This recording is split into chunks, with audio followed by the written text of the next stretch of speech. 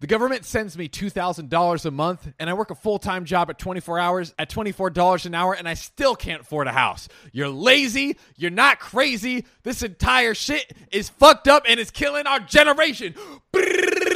Wow, that is a whole like manifesto right there. A statement. So just a preface. I was in the military and got fucked up pretty good in the old brain case, so good Uncle Sam cuts me a check for about $2,000 every month for my veteran's disability. I live in California in a 2-bedroom apartment for $2,200 a month, not including utilities, by myself. Excuse me, sir. Why do you have a second bedroom? Not to, be that guy, but...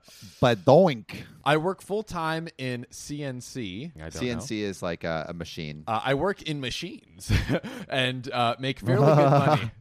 Still $7 below the state average. In my area, I am doing amazing compared to my peers and friends, but only because I had to sacrifice my young adult years blowing up other adults, the military. I was confused for a second. I was like, no. Blowing up other adults. That's one way to talk about the military. That $2,000 is the only reason I'm able to live comfortably in the Bay Area. And by comfortably, I mean I can afford a car payment, feed myself, afford small subscriptions, utilities, and save about a fifth of my paycheck every month. Think about it. I know people my age, 28, that would actually kill for that shit. Just for the barest imagining of a minuscule American dream. That's not even good. It's just average. Compared to how previous generations had it. Yeah, dude, like you think about all the other generations, they all had their own houses. Like The Simpsons was meant to view a working class family, and they have like a full house with a backyard, but catch us. We're not.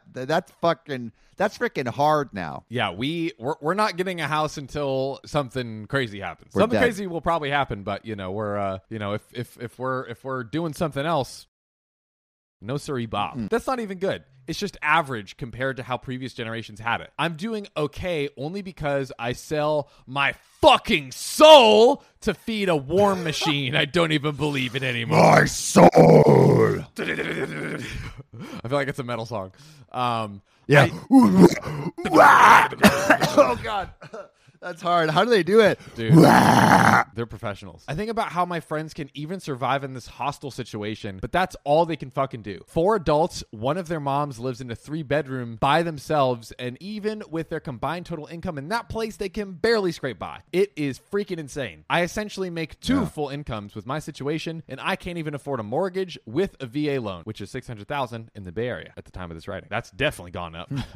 Does anyone grasp that? I represent 2 full income streams that can't even become a homeowner. I am literally losing my effing mind in this state. How much longer can this shit last? Is this just going to be the future? Workers indebted to all the old fucks who bought all the houses while working for the same generation? I mean, at this point, I'm so disillusioned by my whole life of fighting, working, and voting for this effing country, I don't know what to do. Damn. I know. It'll be fine. I know that. But what about my friends and family stuck in this effing place? What is the effing point if they all just end up as slaves in everything but name? Edit. Wow, this blew up overnight. I did my best to respond to everyone. Thanks for everyone's kind words of advice. And to answer a common reply that I should just move, that's not the point of the post. The point is to state that it's becoming hostile for almost every normal worker. We should be expected to move. Everywhere should be sustainable to live. I mean, true. Yeah, America, like John and I were talking about this, like America is the place where you swing big. Like you try to build a business, become like an actor or actress or like a creator. Like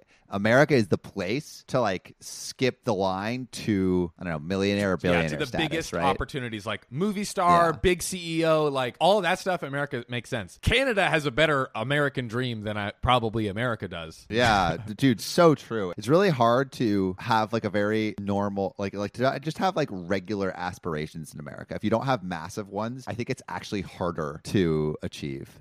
America is not friendly to like the middle class, basically. Yeah.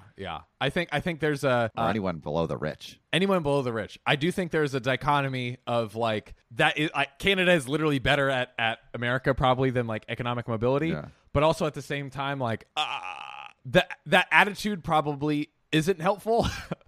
And I hear what he's saying, but I hear what he's saying too, but it's like.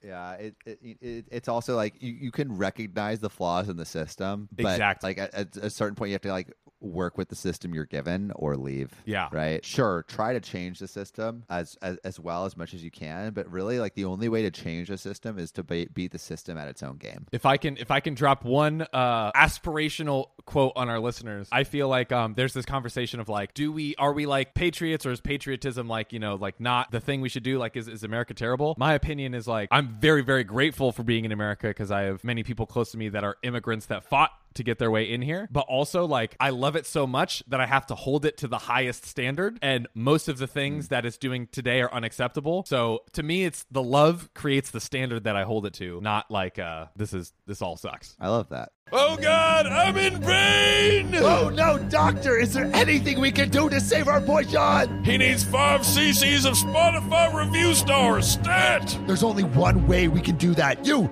listening right now, go to OKOP's profile page, click about, then rate it 5 stars. We're losing him! I'm so sorry your podcasters are dead. But now we're ghosts! Rate us 5 stars or we'll haunt you forever. Do it.